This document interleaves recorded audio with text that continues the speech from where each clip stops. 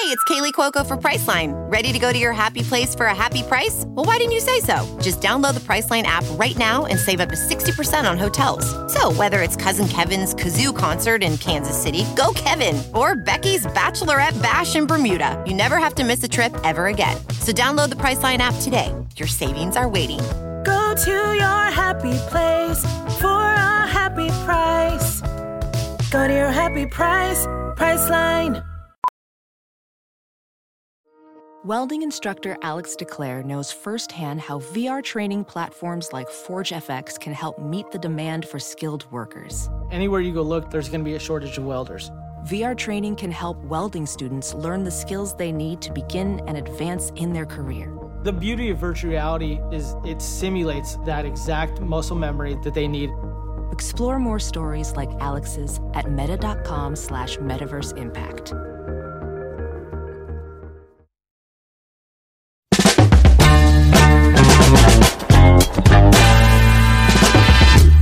What's up, fungal associates? Welcome to Completely Arbitrary, the podcast about trees and other related topics. I am one of your hosts. My name is Alex Croson. Hello, I'm Casey Clapp, also a host here today.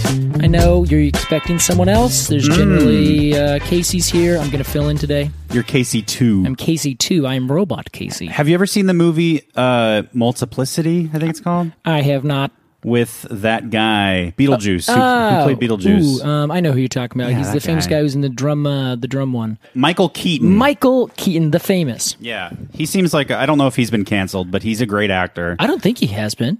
Multiplicity. Yeah, okay. He gets kind of drafted for this scientific program that, that clones you. Yeah. Because he is like a typical 90s TV dad. He hates his wife, and he just wants some time alone. I see. So he clones himself. But he's very busy at work, too, Casey. So you're going to need 2 clones. Yeah, and then he ends up with like 4 or 5, and they all have different sort of defects because it's like inbreeding. Hey, yeah, I know exactly what you mean.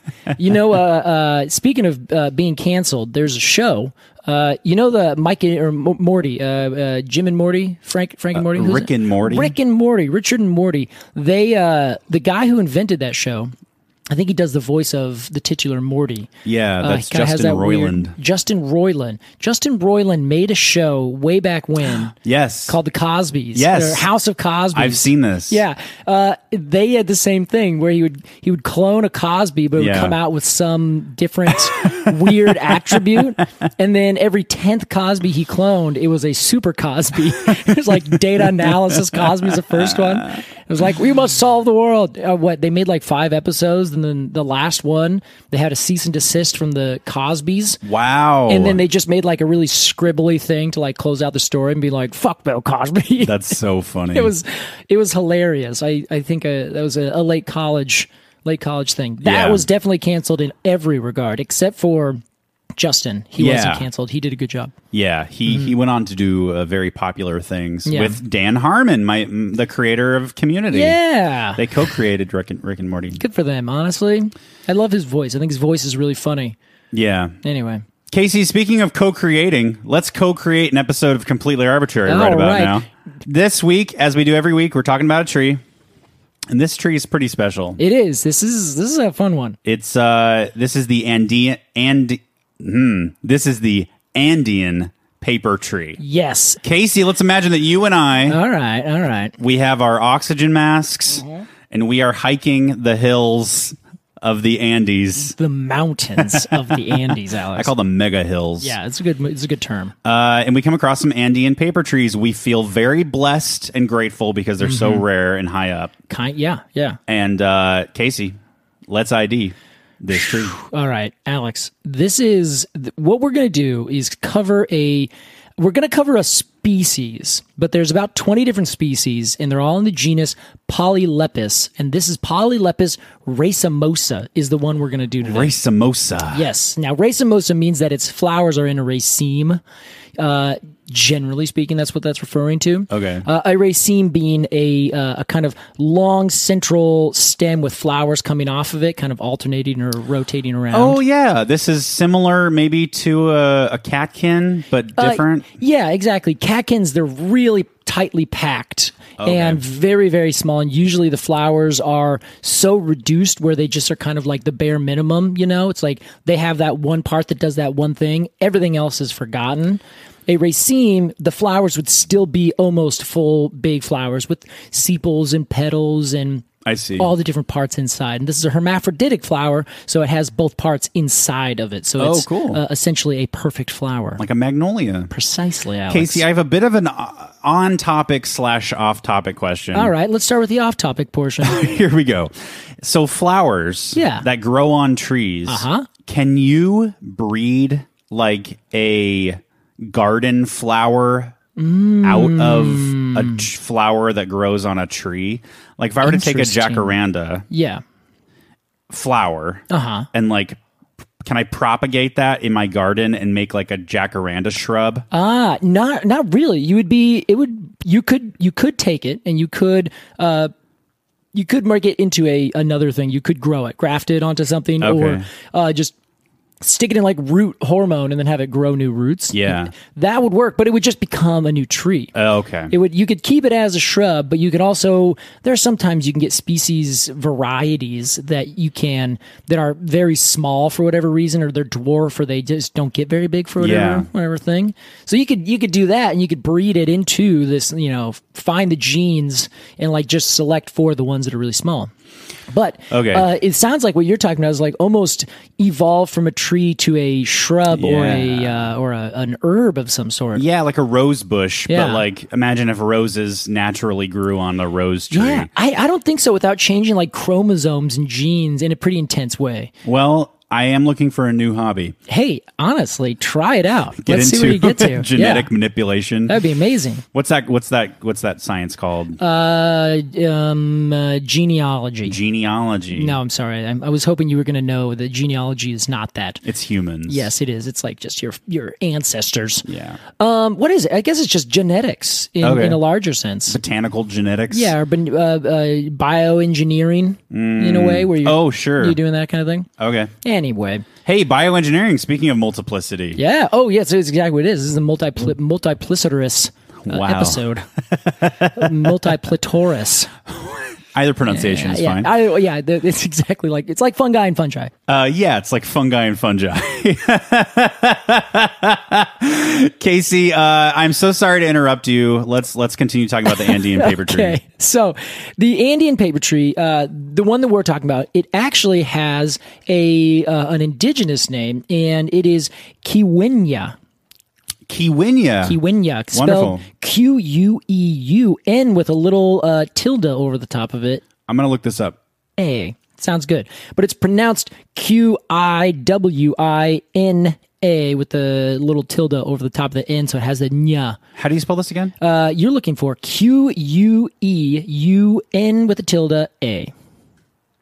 Queun with a tilde A. Queuña. No, I think it's pronounced Queuña. There's no E between the U and the N. E-U-N. All right, that's fair. Well, the notes that I found actually have it spelled Quiwin with the tilde A. And that is how they pronounce it in the native language of Quechua. All right. Well, I guess I don't speak that language. I just speak Spanish. That's very fair. I don't speak Spanish, so I saw the pronunciation in the native language. So I assumed that it was just a Spanish spelling of the native pronunciation. I see. So that's where I got my cues from. I also don't speak Spanish really. Well, either way, that's the name of the tree. Queuña. In either the Spanish or the native Quechua, or in the Latin, Polylepis racemosa. There also is the Spanish, because they call it the Andean paper tree. All of these different species, again, there's 20 different species. They would call it the Arbor del Papel. Ooh. So that's the tree of paper. Sure. It's just kind of fun. Well, are we getting into the paper aspect of this tree? Is it the bark? Nah, it is the bark. So that it has like red bark, and it peels off, kind of similar to the madrone. But while it peels, the big difference is that the madrone, it would kind of peel off and kind of go away after time. The peels kind of stay on top of each other, so it looks like a really big, like kind of fluffed peely bark, where That's it looks great. really, really kind of big and extremely fancy looking. Wow. Yeah, it's really gorgeous, and the wood is very, very strong and kind of sinewy, so it has this like hard look to it, you know? It looks like muscles. Wow. It's really super stupendously gorgeous. And it grows at the highest elevations. Like, I mean, just beyond imagination high. And this is kind of the thing that always makes me kind of really like take a second, be like, wait a second. How high? And everything is in meters, so I had to do a lot of calculations. The highest recorded one that I have found so far is one of our species, I believe, the Queuña, the Polyepis racemosa, which is at 16,076 feet. Say that again, 16,000? A mile is like 5,250 or something like that. I don't, it's a little bit more. Yeah. But suffice it to say, every 5,000 feet is essentially nearly a mile. This thing's 3 miles high. It's 3 miles high. Or Wow. maybe just this side of 3 miles high. That's incredible. That is what makes this tree like really kind of unique and special. And its leaves are very, very short. They're actually, I would call them tripinnate, where they come out and then their petiole splits at the leaf blade into 3 different leaflets. Ooh, it's One like terminal. a 3-needle pine. Yeah, but kind with of. broadleaves. Yeah, and they just come out and they just go one left, one to the right, one straight out. Wow. And they're crenate, so they have a really beautiful kind of small little circles or half circles all around the edge of them. So they look very scalloped is another good descriptor, I think. That's their margin, is little scalloped edges. Exactly. They're also, would you also call these lanceolate? Yes, the leaflets are lanceolate, Yes, correct. okay. Yeah. And so the little leaves, they're really dark green. They're alternately arranged along the twig, but they're usually kind of pushed out at the end, so it's hard to tell their alternations. But they're in the rose family, so they're kind of a weird rose family relative. Most things in the rose family, like cherries and plums, cotoneasters, the rose itself, millions and millions of other plants, individuals, probably thousands or hundreds of other families or genre. Sure. Not families, just genre. They are usually pollinated by insects, where they have those big, beautiful flowers. Yeah. Insects would come, get a little nectar here, a little nectar there, get a bunch of stuff on them, and then go to the next, and then they would fertilize and pollinate all these plants. Can I maybe guess where this is going? Yes. This tree, the Queuña, is not pollinated by insects. That's exactly right. Is it pollinated by birds? Not birds. Is it pollinated by some sort of woodland little critter? Not a woodland critter. Is it pollinated by the wind? That is right. Bing, bing, bing, bing, bing, bing. And the air is so thin up there that it probably floats forever. It very well may, yeah. But that's actually kind of the thing, is that it doesn't. It could, but it does not. Don't know why. You could be right, but that's kind of another interesting thing about this. We're going to kind of get into that a little bit more. But suffice it to say, the pollen is like, this is a wind-pollinated species in a family dominated by plants, and probably it has come from a lineage of plants that has always been insect-pollinated. Okay. So that's why its pollen is so heavy. But it has been grown up there where maybe there's fewer insects or for whatever reason. Yeah. And its pollen is really still heavy, and its flowers are reduced to not having much at all. They don't get insects. They don't do anything. They just kind of let everything go to the wind. Oh, wow. Yeah, which is very curious, and it comes into our later conversation of like how these trees are growing way up where they're growing, and why they're not growing more everywhere, or at least further down, or maybe further larger kind of forests. Right now, they're just like these small little patches and zones, you know? I have a follow-up question about wind pollination. Yes, go. Is wind pollination less effective overall than insect pollination? I don't think so. Okay. It would be... Or like lower statistics, you know? Yeah. I don't think so. I think generally it's kind of how you go about it. Where if you have a million plant or a million flowers all over the place, they just let all of their pollen go to the wind. Okay. Then you're bound to have most of them catch something. Okay. But if you have fewer flowers and you put more effort into saying, I have fewer flowers, but I want every single one to get pollinated, then insects are more effective at say, fewer, because they'll spend their entire day around a whole tree, and they'll go to every single flower over the course of a day. It's kind of curious. It reminds me of like how, is it like whales? Some species of whale just like, they reproduce by just basically like, sorry everyone, ejaculating into the ocean, and then all the other whales just kind of like swim in it and get kind pregnant. of. I don't think that's exactly right for whales, but that, well, of course it's not exactly right. Yeah. Like, well, Alex, I don't want to say no, but how can I let you down nicely? A lot of fish do what you're talking about, where they just essentially they get into a giant big school, and then they just go wow, and they just let it all loose, and then everyone's just swimming through. So that's just a crapshoot of like, I hope mine goes somewhere. What a scene, man! Yeah, it's pretty intense. I wouldn't want to go into that and be like, hey, you guys, this is pretty dirty, I feel like the fish would just be like, bro, you got to get out of here. We call that the eye of the storm. Yeah, nice.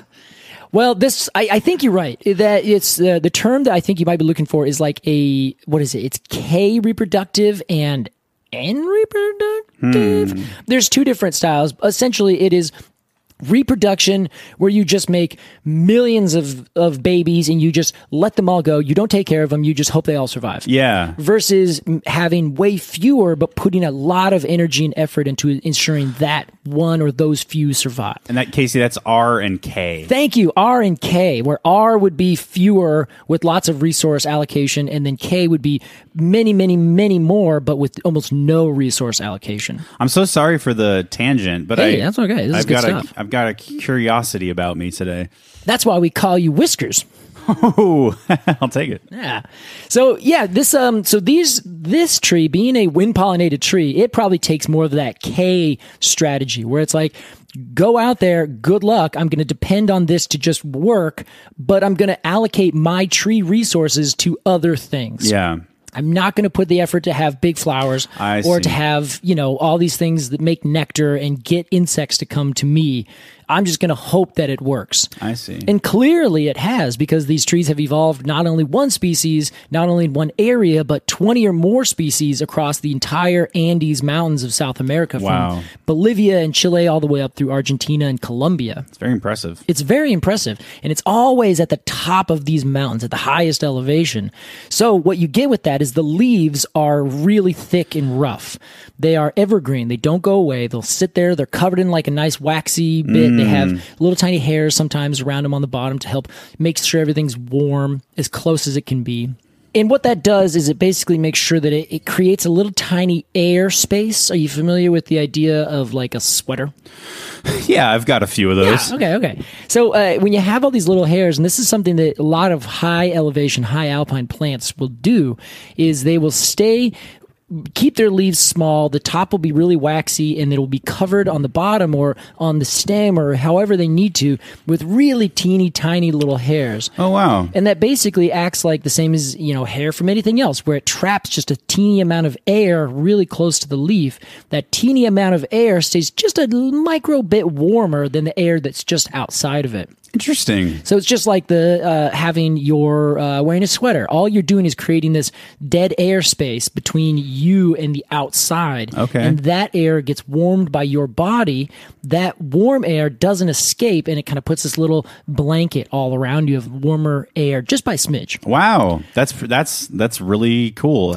Is this the first tree we've talked about that does that? Ooh. Surely no. Doesn't Magnolia has pubescence on the bottom, but it doesn't really serve that same purpose. No, yeah, exactly. I think this is one of the only trees that has this, because we haven't really talked about too many high alpine species, and most of the time you would see this in either drier habitats in like desert trees. Mm-hmm. Or you'd see that in this high alpine area, but most of these trees at high alpine would be either deciduous broadleaf trees, or they would be evergreen coniferous trees, where they kind of take on more of a waxy coating kind of technique as opposed to these little tiny hairs. And this tree does kind of both of that. The hairs are just on the bottom. They're kind of a little bit along the stem, but they're not like a huge thing. But I would say if you're looking to try to find examples of this, look for the little tiny cushion plants, are what they're called. They're like little herbaceous plants that grow at these high elevation areas, but they look like cushions, like little little blobs of plant growing in, maybe in a rock crevice or something. Yeah. Those will have this to the T. Okay. Is this tree deciduous? It is not. Okay. Yeah. These are evergreen trees. Wow. And the thing is, these guys grow really high up. Like we already talked about this, but let me give you a couple numbers. Yes, please. The species Patua or Pauta, which would be Polylepis pauta, Pauta, it grows at an elevation range from 3,500 to 3,700 meters, which is essentially forever up into the sky. A meter is generally a little bit more than 3 feet. So you're multiplying all these numbers by 3, and you're getting a rough general estimate of what they are. Yeah. And then the Polylepis sericea goes 4,200 to 42. Wow, actually, it's exactly the same. I didn't notice that when I was looking at this. Their average elevation the elevation range is 4,230 to 4,230. Whoa. So they're right there, nowhere else. But others go all the way up to 4,500 meters. I can't even. In the sky. That's insane. It's insane. It's absolutely mind-blowing. What is it? 4,000? 4,565. 565 meters. That's roughly 13.5 thousand feet. Yeah, which is insane. Our Mount Hood is just under 12,000 feet tall. Wow. So that grows higher than the peak of our highest mountain in the entire state. That's very cool. And that's where these trees grow. That is what creates the tree line, Alex. There's still mountain up above them. They just can't grow up there. Oh, wow. Yeah. The Andes are fucking tall. The Andes are huge. They're mind-blowingly huge mountains. Yeah. And what is interesting is that they're also in a tropical area for the most part. As you go further south, they actually become more of a temperate region than anything else. They are approaching more the southern latitudes where they are matching what we have up here. Okay. But what's curious is that they have a tree line, which is, they call it the natural tree line. Are you familiar with the term? I think so. A tree line is just where the trees on a mountain stop growing. Yeah, exactly. Yeah. And there's a couple different terms. There's timberline, which is the spot where you stop getting like a full forest cover. Where if you're looking at a mountainside and you just see like, a soft covering of forest from afar. Yeah. When you see it go up and all of a sudden the tree line or the timber line stops, but you still see like a speck of a tree here, tree there, tree there. Timberline is where the forest stops. Tree line is where individual trees or small groups of trees no longer grow. That's that line. Interesting. Good distinction. Yeah, I never really gave it too much of a thought, but it is there is this difference, and this also happens as you go up to the poles or down to the poles, depending on your perspective. As you are going, the further and further north you get, you have the same kind of climactic conditions, I'm going to say climactic conditions that you'd get as you go way up to the top of a mountain, where essentially it gets really cold, you get a lot more snow, and you get smaller high temperatures, lower high temperatures. Does that make sense? Yeah. You just get a lot more cold ass days, essentially. Yeah, the whole thing shifted down. Yeah, exactly. So that's kind of the interesting thing, where if you go north or south towards the poles, you get this tree line, you get a timberline effect. As you go up to the highest elevations, you also get this timberline tree line effect. And when I started doing research for this, which I always love to happen, you know what, Alex, before we go any further, the only reason we're covering this tree is because one of our fungal associates recommended that this tree be in the Tournament of Champion Trees. That's right. Do you have their name? I do. We can find it in a second. Yeah, I'm sure. I'll find it while you talk. So we ended up looking into this tree, and then we had to disqualify it because there was no species that they recommended, so I couldn't say which one. And there also is there was so little information that I could find in like a quick basis, but the trees appeared so interesting, I had to just keep on looking. Yeah. So that's why we're doing it now, because it's like, hey, if this isn't making the Tournament of Champion Trees, at the minimum, this is going to get an entire episode so we can dive into what are they talking about? These are the highest elevation trees in the entire world? whatever. Google. Oh my God. And had you heard of these trees before? I haven't, no. Alyssa Killingsworth. Thank you. Was the person, the fungal associate who sent us the tip off. Yeah. So the big thing that I kind of want to discuss today is the concept of this tree line. Why do they happen, Alex, is the big question. What are the causes that make it so that trees can no longer colonize an area? Second thing, as I was doing research on this tree, which I knew from almost nothing, I knew the species, I knew that it grew high in the Andes. I wanted to do some thinking about it, figure out what it is. The big thing that I found, they're amazingly endangered trees. Shoot. Their habitat. If you go to the Google and you look them up, you go to polylepuswikipedia.com/polylepuswikipedia.com. You will find that there's 20 some species, and several of them just don't have a page at all. Wow. They're the red links. They just say, this page does not exist. Yeah. But if you click on it, you can make this page. Then there's the blue ones. There's maybe 2 or 3 that have even a relative amount of information. And I'm pretty sure that's because they've been planted in Canada or in the Royal Botanic Gardens or something like that. So someone actually has looked at them and said, hey, well, actually, these will grow at lower elevations, just at maybe higher latitudes, and they'll do just fine. But then all the other ones, you click on the thing, and all it says is this tree grows in the high altitudes of the Andes. It is endangered due to habitat loss.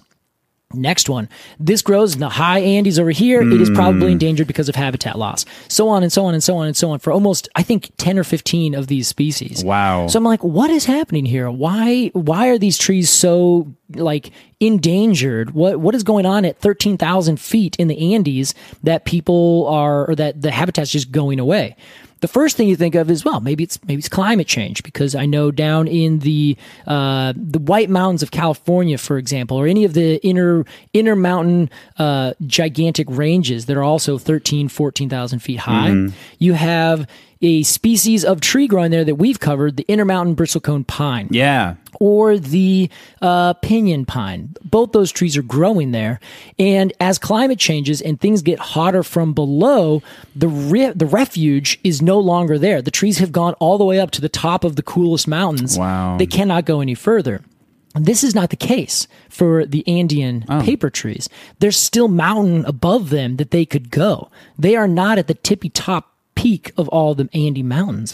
So why are they not growing up? Why are they not slowly migrating up, as a lot of plants are doing nowadays, as a lot of trees are doing with climate change? Casey, we're going to explore that question. We got to take a break. All right. We'll be right back with more Completely Arbitrary.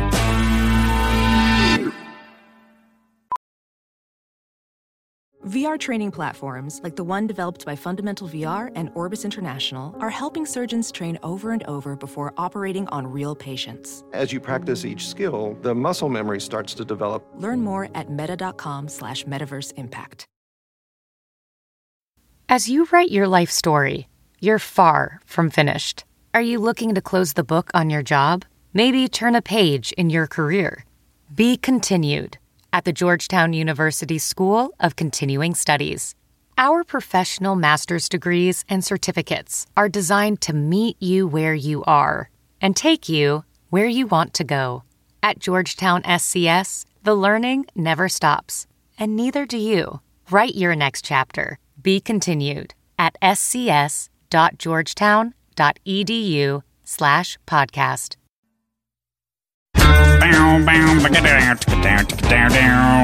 Welcome back to Completely Arbitrary. Today we're talking the Andean paper tree. Polylepus is or lepus. Yeah. If you're nasty. If you're nasty. Is the genus? Correct. Okay. Racemosa is the specific epithet, the species together being Polylepus racemosa. Racemosa. Yes, sir. So, like a NASCAR brunch cocktail, a racemosa. Yeah. The moral of the story is we're talking about a tree. We're not talking about racing nor drinking. Yes. Although we may be talking about racing in an evolutionary sense as to race away from the Earth's heating. We could be. But, Alex, it turns out, perhaps not. Okay. So the big thing, I know, no, I led you there. I threw the ball up and you hit it like a champion hitter of balls. I was just standing right in front of a wall. Exactly, and I didn't tell you the wall was there. Yeah, and it bounced back and hit me in the face. So, well, that's the big thing. That is the big question here. Is all the research that I've been looking at, I found one article that I thought was very interesting, and I saw one guy who just kept coming back all the time, and I don't know why this person decided to do it, but his name is Michael Kessler from the University of Zurich. Okay. I don't know if he's still there. I haven't. I decided to just not look into him too much, just look into the tree. Sure. But he's written so many papers about the Andean paper tree that he's clearly one of the experts in it. Wow. And one of the papers he wrote was called The Polylepis Problem. Where do we stand? And this came out, I think, in 2002. So, and it's the Polylepis Problem. There's quotes to it, right? Okay. Because it's not like there's a problem with them. But the big problem, the reason that he calls it that is that there's some, no one can quite figure out why the Polylepis tree grows where it does. Do you remember how I told you about the timberline and the tree line and all that, right? Yes. So there's what they call the natural tree line in the Andes, where you just have trees growing, they're growing. Okay, now there's no more trees. Keep going a little bit higher up, and then you get these bands and these groves of Polylepis. Oh, this is outside the tree line. This is above the tree line. Wow. Exactly. It's living on the frontier. It is way out there on the frontier. It's exactly right. Wow. So they were like... Interesting. Yeah. And so many other people, Alex, over the last 100 years have said the same exact thing. Yeah. Like, interesting. Huh. Why? Why are these trees up here? What's different? And so famously in the Andes, there are people who for millennia have lived up at these high elevation areas. Yeah. The quintessential example is the Inca in Peru, where they live way up at elevations higher than Mount Hood in Oregon right here, than any of our other mountains. Maybe Rainier, because that's like, 14,000 feet, something like that? Anyway. Moral of the story is, people have been up around these trees for the longest time. So a bunch of people have said, well, here's why. These trees have been growing up here, and they're fancy trees for whatever reason. They have this, they have that. And then one guy, I think in the 1950s, Ellenberg is his name, he basically said, I think that the trees are growing the way they're growing up here beyond the natural tree line because of human interactions over the last several million or several thousand years. Human interactions with the paper tree? Yes. Okay. Where either A, they would cut it down for fuel, or they'd cut it down because the wood's very strong. It grows really slowly, like 100 years per inch of wood. Whoa. Yeah, it's crazy. And I have to push back a little bit to some of these things. Like, there's a lot of like Atlas Obscura and like travel over here and like look at these cool trees, fairy tale forests, and they're always like, these are the slowest growing trees in the world, and I'm like, whatever, you don't know what you're talking about. Don't bristlecone pine grow extremely slow? Yeah, exactly. And then so do any other tree that grows in these same kinds of conditions. I see. So any tree that grows up at the highest elevation, it could be a pinyon, it could be an oak, it could be almost any tree that can take that high elevation, really harsh habitat. Will grow that slow? It's going to grow that slow. Okay. Yeah. Just so it's one of the slowest growing. Yeah, exactly. And they also, it's depending on where it is, sometimes it doesn't even grow as a tree. And this was a question I wanted to pose to you, Alex, because I find you to be my philosophical equal in tree matters. Wow, you, okay. If you were nice to choice. walk... Hey, thank you. Thanks for joining me here. My guest today is Alex Croson, a philosophical expert on trees. Yes. Alex, you're walking into a forest. Okay. Now, that forest is at lower elevations, could be 120, 140 feet tall. Okay, you understand? The trees in that forest? Correct. Okay. Now, Alex, as you walk up in elevation, yes, Casey, this forest gets smaller and smaller and smaller and smaller. Now, the trees, the species may change. The genus is still the same. It's Polylepis. Down here, Sericea. Over here, Seguea. Over here, Racemosa. Okay. Now, of course, as you get to the higher elevation, the trees become smaller and smaller and more shrub-like. However, at lower elevations, they in fact were trees. Now, Are you going to be doing this voice for the rest of the episode? Only until the question comes, Alex. The question is, if you were walking in a forest, quote unquote, of trees, yet they were only 6 or 8 feet tall, would you count that as a forest? Or would you say this is a shrubland? Oh, shrubland. A shrubland of miniature trees, or a forest of small trees, or a forest of big shrubs. Can you call that a forest? Here's my answer, Casey. I'm so glad you asked this question. I knew you needed it. Yeah. I sent it to your people before so you could prepare. Well, don't tell people that. Sorry. I think 6 to 8 feet. I can almost see over that forest. Yeah. To me, I don't necessarily see that as a forest. All right. That's fair. I would agree. Shrubland. Yeah, it's always kind of these things, like you can go to the highest elevation where bristlecone pine would grow, or a juniper, and it would grow kind of in a weird shrub-like fashion because it just gets pummeled every year by everything. Yeah. So I just wanted to see your opinion on that, because I think I would agree. But at the same time, I still like to go up there and I'm like, wow, look at this polylepis tree, even though it's like 4 feet tall, completely gnarled and like smashed into the side of a mountain by snow and ice and wind. I'd still be like, yeah, I'm going to give you credit. I'm going to elevate you to tree because you're so elevated yourself. Wow. Sick. Now, you may have answered this already, but is there a reason that those trees would be growing shorter at higher elevations? Yeah, essentially, we'll take a step back and we'll talk about the biophysical environment of tree lines, if you will. So a tree line is generally regulated by the average air temperature of that area, as well as the average soil temperature of that area. Okay, so the colder it gets, the fewer trees you're going to find. Exactly. Okay. And if the air temperature does not stay at a certain temperature for a certain period of time, then the trees essentially won't grow. And if they can't grow, they're just going to die. Okay. They're not going to get any bigger. So if a tree is growing at that they're towing that line, then they can't get very tall because of mainly 2 reasons. One, they're covered in snow 99% of the year. When the snow finally does melt, they're just like, go! And they grow as quickly as they can, which is kind of like a slug running as fast as it can. Yeah. And you're like, okay, great, that slug, it did it. Its hour is up. It has made it 6 feet. Great. Good job, slug. And then they sleep for another 9 months. Exactly. And they just kind of sit there and photosynthesize. So this paper, I literally read, it's 3.1, like section 3.1, biophysical elements of tree lines. It's in a paper that I found, and it is called A Review of Modern Tree Line Migration, the Factors Controlling It, and the Implications for Carbon Storage. Absolutely riveting reading, Alex.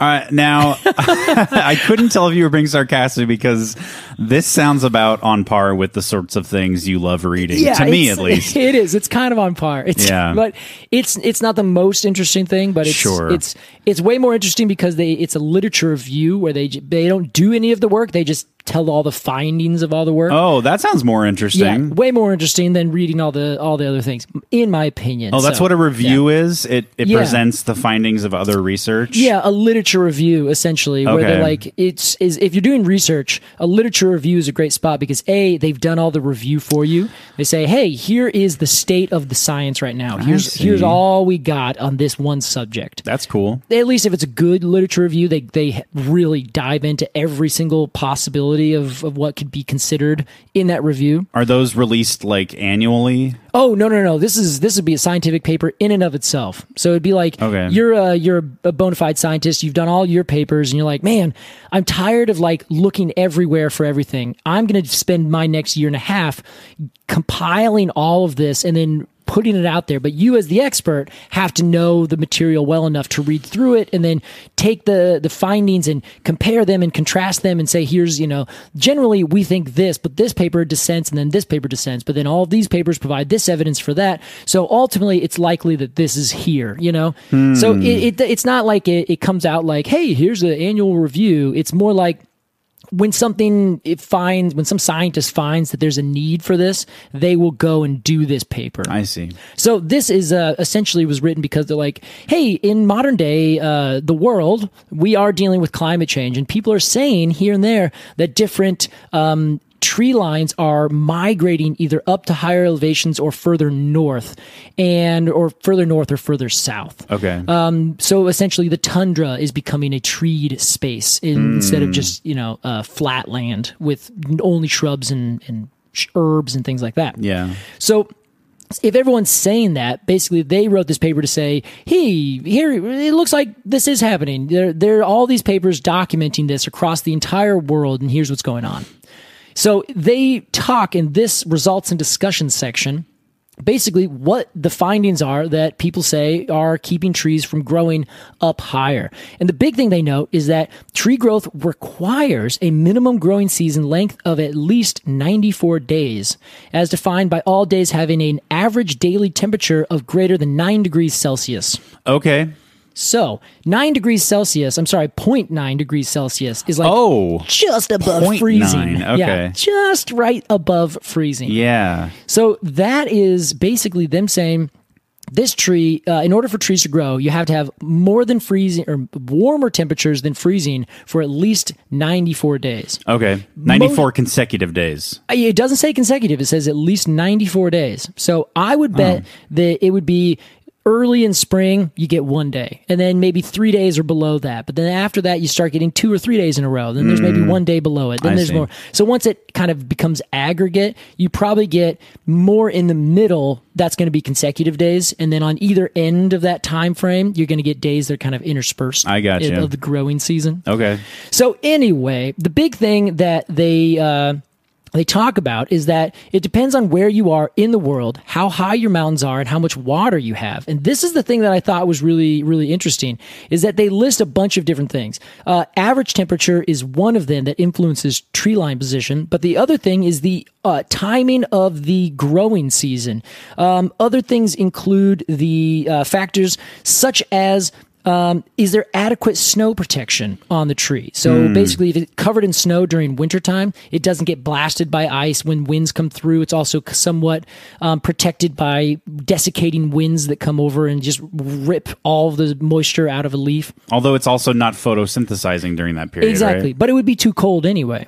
So if it's below freezing. The growth period is when it starts photosynthesizing. Yes, exactly. So in the dormant period, if it's covered in snow, it's like insulated. It's like, I'm so warm and toasty down here. This is so lovely. And it doesn't need to photosynthesize during those periods. Yeah, there's a lot that goes into it.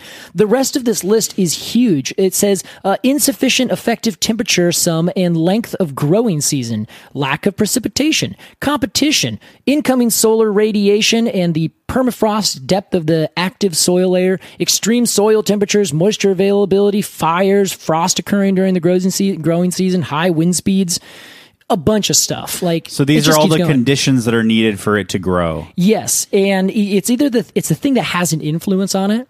So let's take Oregon here, for instance. We have tree lines at all the high mountains that we have.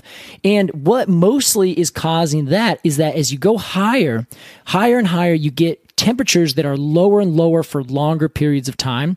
So first off, a tree seedling, let's say seed lands there, starts to grow in this nice little cubby.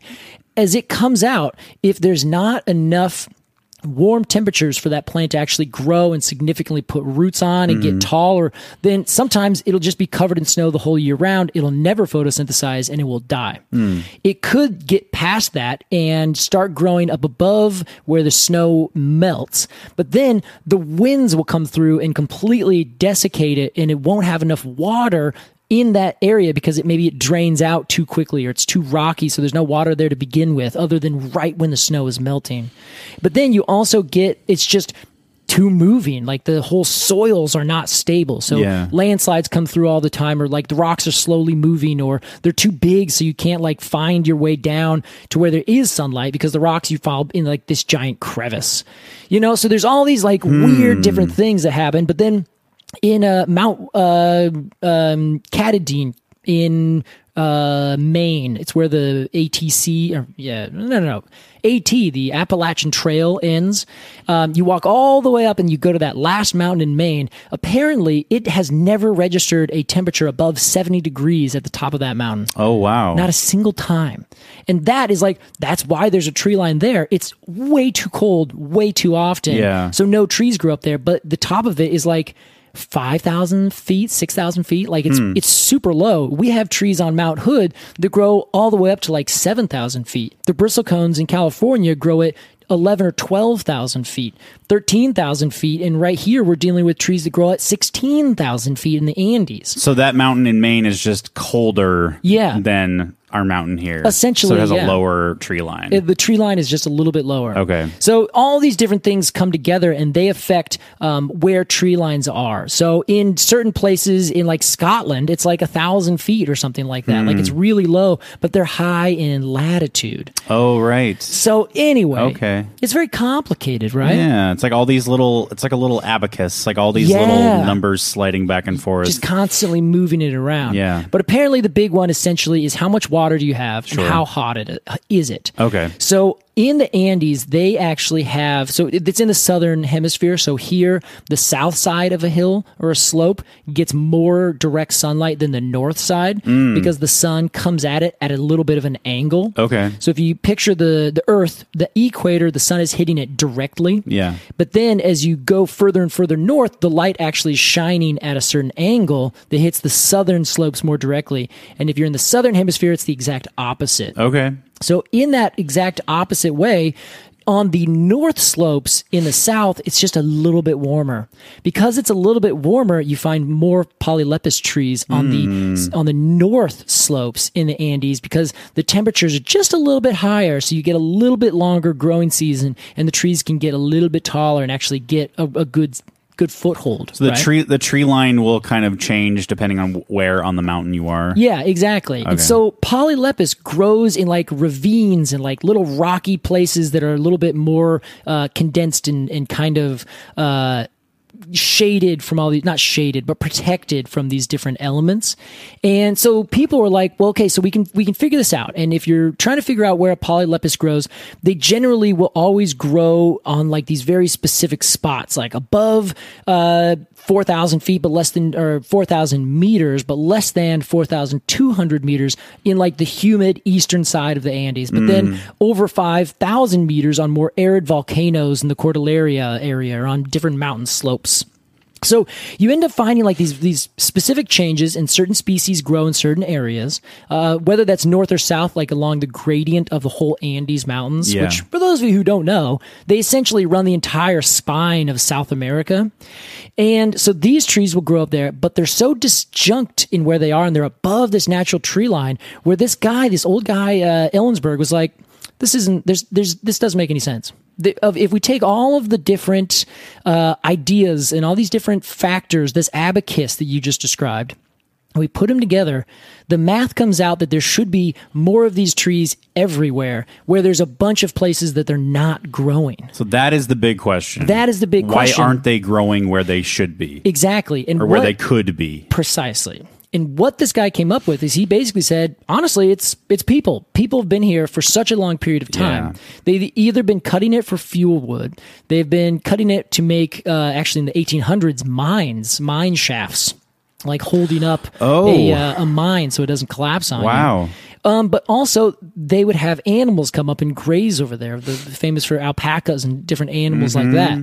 So these forests apparently have been getting decimated. They'd also light fires, and those fires would kill all these trees, but it would keep open habitat for game animals. And because the trees grow so slowly, it's not like the next year they'll put on a new roots, new shoots, and reforest themselves. Yeah, exactly.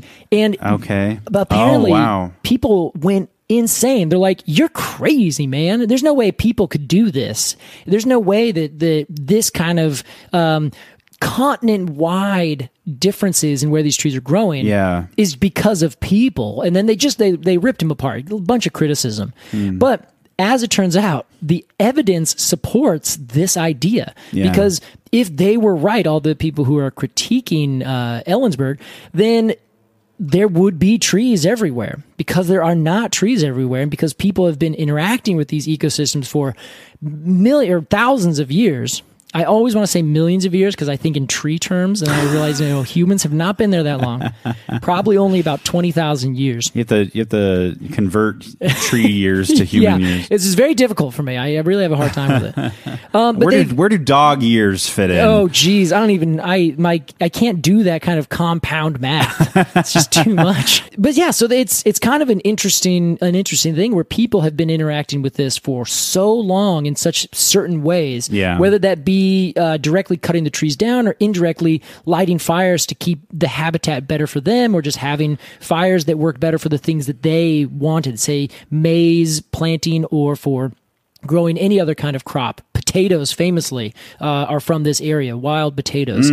So it's just one of those things that I never quite thought about, and I'm sure that we here in the United States, the Western United States, and everywhere else in the world where there are these kinds of tree lines, it is a hugely environmentally affected place. But people, especially if people live up at those high elevation areas, just like in Tibet, where you have people that live at these high elevations affecting different things and having animals and crops at these high elevations, they certainly have probably had an effect as to where this tree line is. Right. And that to me is so fascinating, because we always give like birds an example. We've talked about the Clark's nutcracker with the whitebark pine as well as the bristlecone pine.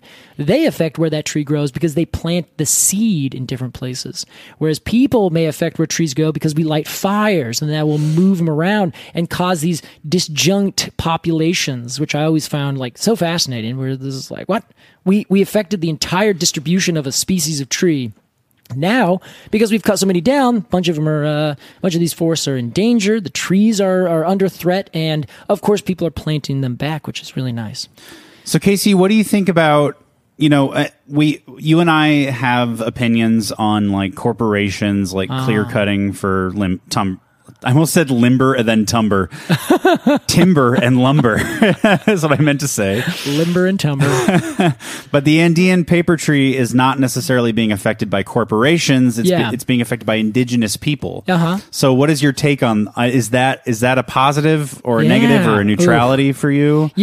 What it says to me is one thing. First off, in a realist sense, there is this romantic notion of indigenous people being like this, these stewards of the land, and they have all of these like high-minded ideals of taking care of the environment. And it's just not true. And I don't mean to take it away from their experience, because they, more than anyone else, have lived within their ecosystem. Yeah. But anything that lives within an ecosystem has an effect on that ecosystem. Yeah. So that effect, at some point, probably before mines were built in the Andes, that was probably in pretty good balance, where these people that lived up there had to migrate. They couldn't live up there all the time. So they would migrate down to lower elevations when it got too cold, then move back up. I see. So there is at least a balance is what I would assume would exist, where these ecosystems were treated the same for so long that they balance themselves out into a certain situation. And that's kind of the big difference.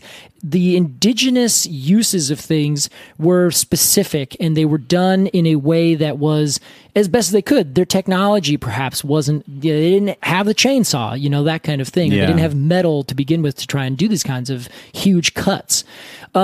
So in that case, it's like, yeah, great. That's actually, that seems like a nice use. You have a resource, you're definitely going to use it.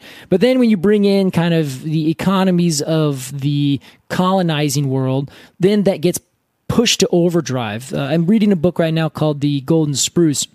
The indigenous people cut down and killed a bunch of species of animals and plants because they're like, yeah, well, we'll make a bunch of money on this. And if they didn't do it, someone else was going to do it. So you get this weird system. I don't know, Alex. It's very complicated.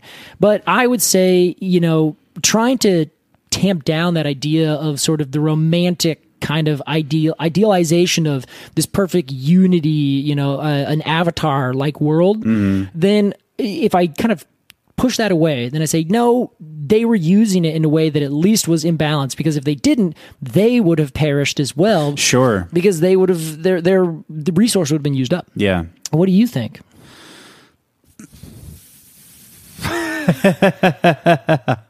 I don't know. All right. And there you have it, the hot take from Alex. That is most of my opinions. Yeah. Well, I'm still processing it. I'm still absorbing. I can't make a statement that soon after learning information. Gotcha. I don't know. Well, the thing that I thought about is here in the Willamette Valley, for instance. Yeah. It has famously had fires burned through it by the native peoples here before the colonists came. Yeah. Because that was how they kept down things like poison oak. Less poison oak was there. They kept it open for the plants that they would eat. Camas bulbs is a great example.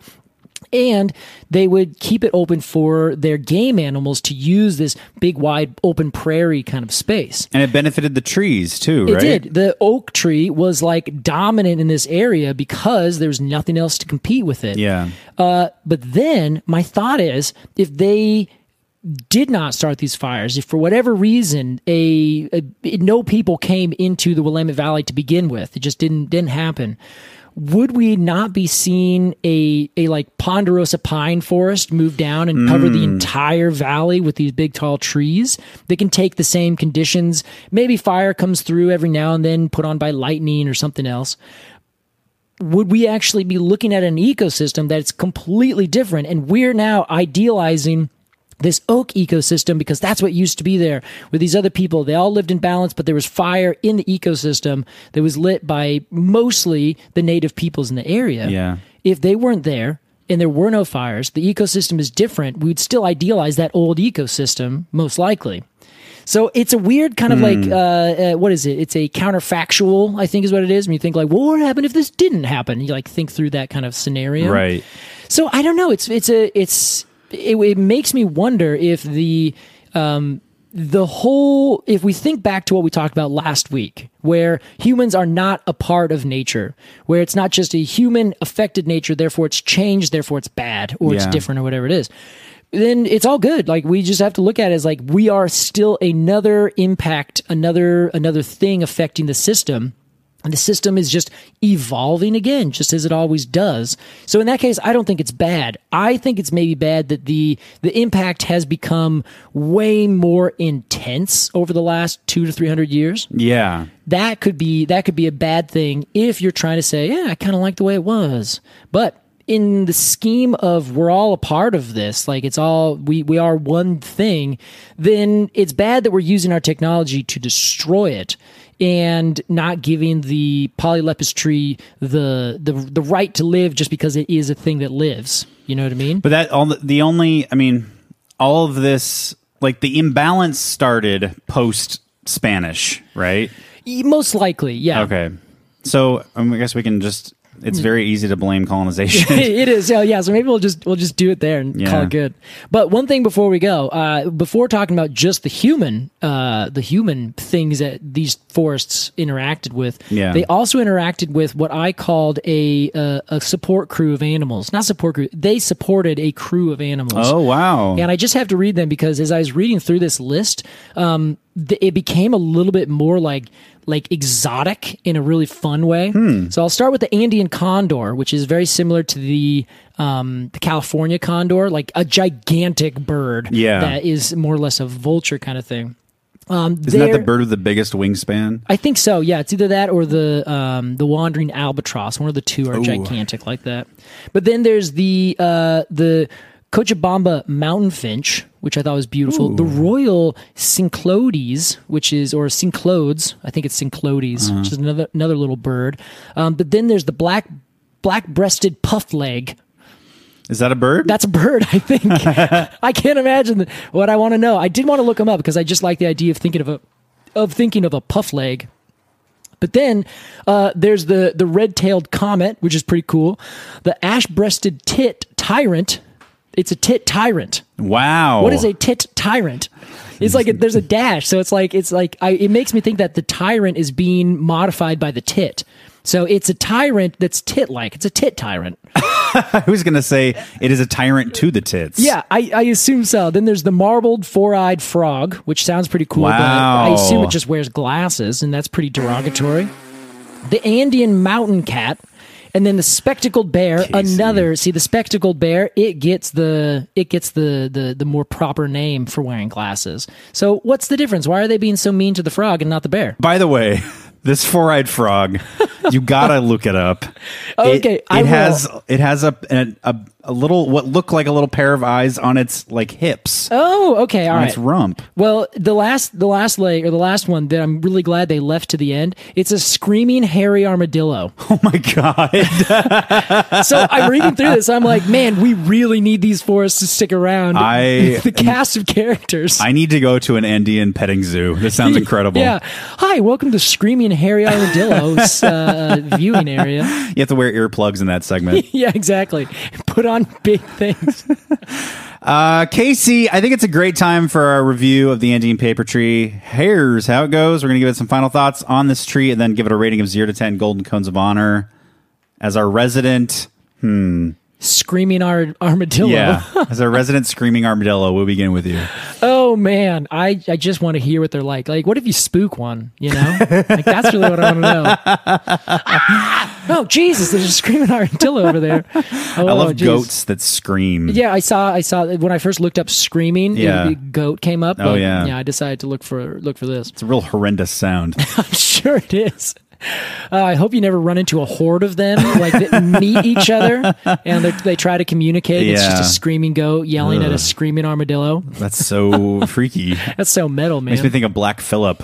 Whatever that means, Alex. It's from The Witch. That's a horror movie a few years ago. They have a goat and they named it Black Phillip. It's a black goat. Oh, okay, and it is the devil incarnate. Oh, it's a great movie, Casey. I like this. Anyway. Black Phillip.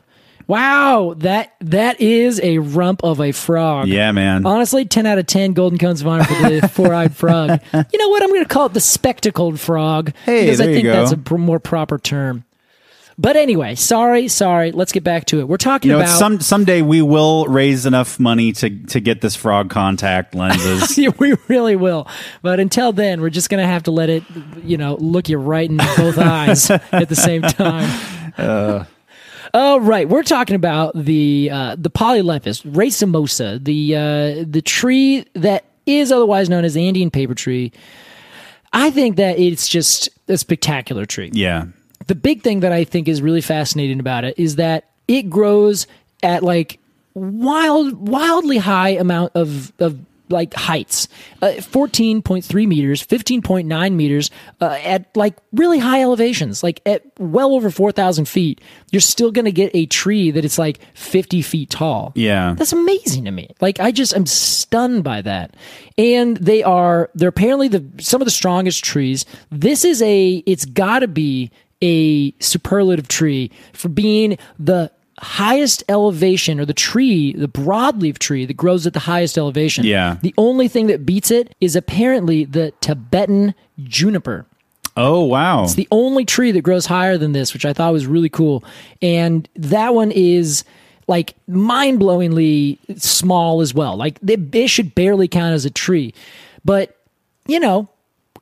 I think I'm gonna say that I'm gonna count it as a tree, even though it's a very, very small tree at the highest elevations, because they're like the Krumholtz forms, where they're like literally laying on the mountainside, being like, "Wind, go away! Oh my Just God. Go right over me." Still a tree. So I'm gonna give the Andean paper tree all of them because I think they can all kind of count. I had to pick one species, sure, but they all kind of just grow in different ways and different elevations as you go north and south along the mountain range. Yeah, I'm gonna give it like an 8.2. Wow, very nice. It's a beautiful tree, and they grow in such a wild, amazing place, and they host a screaming armadillo. Yeah.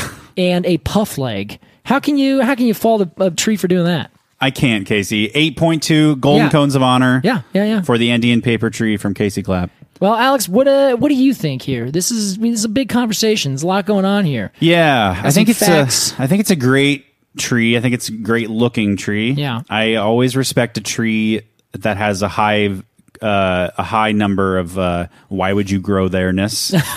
Yeah. Why would you live there-ness? Yeah. Do you think it gets a lot of sleep with the armadillos around? No. Yeah, I think it's probably evolved to to not have ears. Oh, or how sense interesting. vibration. I see. It's just a deaf tree with a huge smile on its face. Finally, I rest. It took me millions of years, but I can't hear a damn thing. Oh, God. Yeah, I love its what it has going on with the wildlife around there. Mm-hmm. Which we didn't do a Croson's Homegrown Trivia, but I now am kind of kicking myself and wishing I had. Okay. Because it's maybe we'll do a little bonus something here or there. Ooh, yeah, okay. It is, I think like a paper bark maple is like kind of cool. Yeah, okay. This takes that to a completely different level. Good point. This is the ultimate paper bark. Yeah. This is like the grandfather of the paper bark. Gotcha. Yeah. Okay. I'm feeling an 8.1. Ooh, this is a close. We almost got the same there. Yeah. Okay. That's where I'm landing with this thing. I think it's a really cool tree. I would of course love to see them someday. Yeah.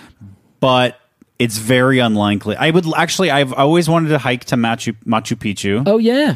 I'm assuming they grow around there. They do specifically. Yeah, yes. so and higher up, in fact. That would be a nice bonus. I get to see some ruins, and I get to see the Andean paper tree. Yeah. Yeah, maybe someday I will see it, and I give it an 8.1. Hey, 8.1. That's a pretty good score. Yeah, very, very well deserved. Yeah, towards our friend Ms. Killingsworth. Yes. Thank you for sending us this tree. Now that we've had the time to actually send it in and we've chosen a species, how do you think it would do on the Tournament of Champion Trees? I honestly think it would have killed. Yeah, I think it would have. Casey, that was our review of the Andean paper tree. It's time for our completely arbitrary Q&A. This week's question is from Gillian.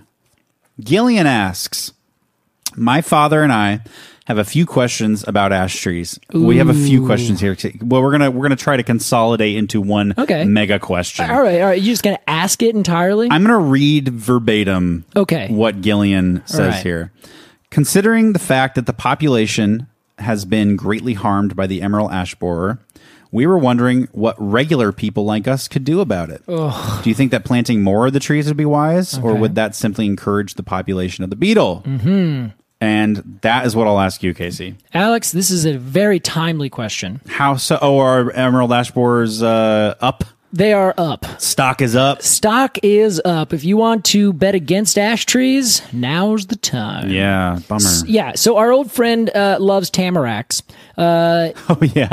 Is a green industry worker, I think at the minimum, up in Quebec. Last time we talked, it turns out the reason that loves tamaracks, Alex, basically went off social media, was that they were destroying dead ash trees that had been completely decimated by the emerald ash borer. They went off to fight the war. Yeah, but then also were scarred by it and was like, wow, you kill so many ash trees and you realize this is pretty bad. Oh, God. Places like Chicago had a bunch of trees growing, and those were elm trees. Dutch elm disease came through. All trees died. They said, well, what are we going to plant? Well, we got a bunch of ash trees. Let's plant a bunch of ash trees. Oh. Perfect. All those ash trees grow up, and then boom, they all die. And there's photos you can go find on the internet of a beautiful road, day one, no ash, or no ash borer, gorgeous canopy. You go back a few years later, and every single tree is just completely just dead. And it just looks it looks horrendous. It's terrifying. Yeah. So are there any like person to person things that you and I can do as not? Well, you're an industry professional, but I'm not. I guess I sort of am. Yeah, I think you are. You made it there. Congratulations. The average person can do to prevent or help the cause against emerald ash borer? Yes, and that is don't move firewood around. Oh, right. If you know what kind of species of tree it is, if it's kiln dried, you buy it at some place. Not Joe on the side of the road says firewood here, buy it. Yeah. If you are going and buying firewood kiln dried and it is essentially certified bug free, feel free. Kiln dried just means that they dry it to a certain dryness level. Yeah. And that will generally kill all of the insects and grubs that are inside of it. In a kiln. In a kiln, yeah. So in this way, or if you don't do that, then the insect bores in and then it lays its eggs. Then those eggs will then hatch and become little grubs that'll eat inside the tree and girdle it, just like a bark beetle. It is essentially a bark beetle. And that will then, kill the tree, but then the grubs will overwinter inside the tree. Then the next year, they will pop out with these D-shaped holes and then they will fly away. So if you cut that tree down when it's dying, you're like, my tree's dying. Cool, I'm just going to cut it down, chop it all up, take it over to your neighbor's house. They drive it to their neighbor's house. They tell their friend, take it with you as you go across the Rocky Mountains and you're going to go camp in Oregon. Let's say maybe around Forest Grove. They take their logs over there. They set them out there. They say, I actually don't need them. I'm just going to set them on the side of my house. Then all those insects, once springtime comes and starts getting warmed up, they're like, hey, cool, it's time to go. They eat out of that wood and then they go disperse. And that is exactly what happened for the first time this spring. They found emerald ash borer in Oregon at Forest Grove, which is the first time they found it, I believe, west of the Rocky Mountains. So somebody brought it over in their firewood. Yeah, most likely. That's the most likely situation. Wow. So you can do that. The other thing you can do is pay attention to your ash trees. Ash trees, for those of you who don't know, have bark that is very cross-hatched. It looks like a bunch of X's all the way around it. They're oppositely arranged with pinnately compound leaves, and they have these long single samara seeds that come down on the seed-bearing trees. They are dioecious. So if you see a tree that is dying back, and from where it dies back, it has a bunch of like weird sprouts coming out that look really unhealthy, those are trees that probably have the emerald ash borer in it. Look for little D-shaped exit holes from those trees to see if the insect has already left. You would see those right now if it is a tree that's half dying. D-shaped. Yeah. Because they as they crawl out, the top of them is a little bit curved and their bottom is very flat. So when they chew out, they have that D-shaped thing. Creepy. Yeah, it is. It's the worst. And they will kill ash trees 99%, like straight up. They'll kill almost every single tree that they find. And that, of course, is a huge problem. We have Oregon ash here. We also have plenty of different species of ash trees growing in our urban areas, and we've been waiting for this to come. There's no reason it shouldn't have already been here, except apparently we had this moratorium on moving firewood, and then the Biden administration, or whoever underneath the Biden administration, I think last year, the year before, basically just said, hey, we don't need to worry about this moratorium anymore. And they took it off. And then lo and behold, 2 years later, now we got it. Almost immediately. It's so sad. This is honestly, this is one of the things that's taken a long time to like sink in. And every time I pass an ash tree now, I'm just like, your time is severely limited. Wow. It's truly sad. And it's one of those things where you know how like people can be a little bit outrageous about things? Not outrageous. What am I thinking? Sensational. Yeah. The reality matches up to the sensationalistness of it. Oh, wow. Yeah. So 99% of all the ash trees are probably going to die within, the next couple of years. They found this tree first in Detroit in 2002. To put that all in perspective, took 20 years for the whole continent to essentially get got by this species, which is like a half an inch long and like a quarter of an inch wide. Prolific little guys. Yeah. So anyway, that's what you can do, Alex. Don't move firewood. Report it. If you see an ash that's struggling and you can see that there's something going wrong with it, report it to your local extension service or report it to your local invasive species organization. We'll put Oregon has one. We'll put a link in this episode. Great. Oh, man. Well, anyway. With that, thank you, Gillian, for your question. Yeah. If you have a question about trees, maybe a less depressing one, email us at arbitrarypod@gmail.com. It's ARBORTRARY pod, or join us on Instagram at arbitrarypod. And if you want to support this podcast, join the Patreon, patreon.com/arbitrarypod. Join the Arboretum for 2 bonus episodes a month, or the Cone of the Month Club for unique die-cut cone sticker illustrated by an independent artist every single month. Casey Clapp. Yes, sir. Thank you for this tale of this Andean paper tree. Yes, you are welcome. Thanks for listening and having good perspectives. Well, it's my pleasure. My perspective of I don't know. Yeah, that, and you helped us decide what exactly a high alpine shrubland forest counts as. That's right.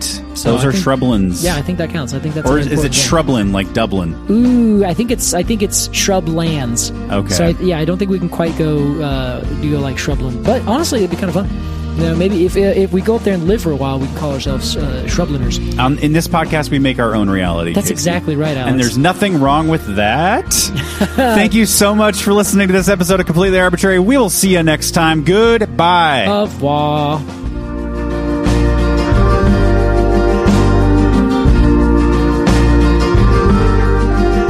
Completely Arbitrary is produced by Alex Croson and Casey Clapp. Our artwork is by Jillian Barthold, and our music is by Aves and the Mini Vandals. And you can support the podcast at patreon.com/arbitrarypod. And find additional readings at completelyarbitrary.com. Thanks for listening.